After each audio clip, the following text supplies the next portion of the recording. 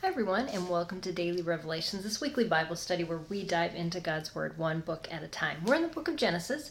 This week, we're specifically focusing on Genesis 11, and we use a different precept method every day to just go through God's Word and ask God, can you reveal yourself to me?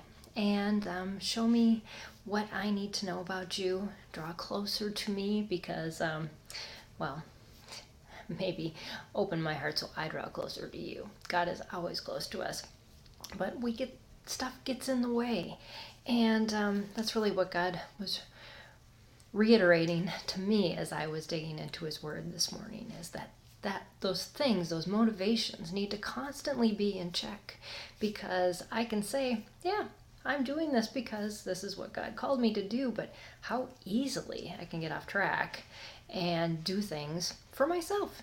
And this has been a human problem since the beginning.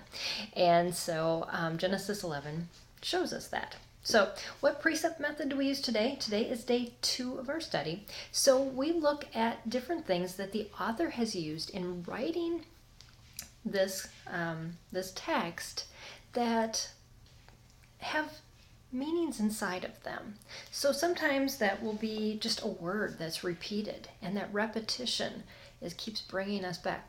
What is it about this word that we need to look into? Sometimes it's an if-then and related to corollaries that we need to be aware of. Sometimes it's a comparison contrast, which is what I looked at today. In verse 4 is where God drew me, and in that verse it says this: the people said, let's build for ourselves a city and a tower.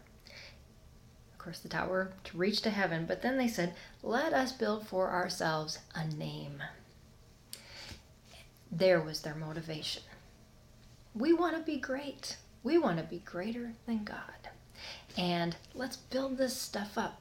And that's our motivation, is to create this place that people will look to and go, wow, look at what they did. And this tower that exceeds anything else. And the name of their place being spoke throughout the known world. We tend to do the same thing with our own lives. And as I was listing this out and praying, God just gave me a list of things that should be constantly kept under check. Why am I doing what I'm doing in the organization that I lead? Why am I doing what I'm doing for my overall health? Is it so my body looks good, or so I'm actually healthy enough to serve God? Why am I doing what I'm doing when I raise my children, when I respond to them? Is it out of anxiety and wanting to control their lives? Or is it because I desire in them God's purposes, and I'm willing to faithfully allow God to work those out the way He wants to? Why am I doing what I'm doing in my marriage? Why am I doing what I'm doing in my friendships, or even in developing friendships? Do I have a hidden agenda? Or am I truly expressing God's love to someone else just to express love and not to have something in return? Why am I doing what I'm doing in cultivating places in my home, decorating? Is it because I want my house to look good?